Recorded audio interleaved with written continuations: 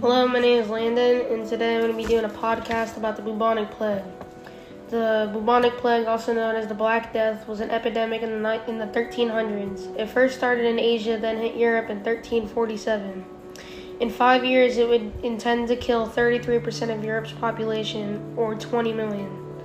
No one knew how to treat it, so many people used home medications such as burning herbs or bathing in rosemary/vinegar.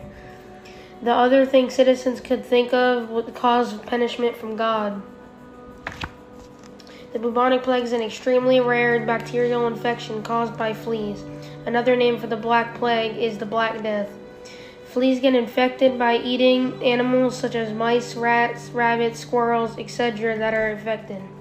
The Black Death mainly affected people during the medieval era, but there are still 5,000 people in the worldwide that still get infected yearly.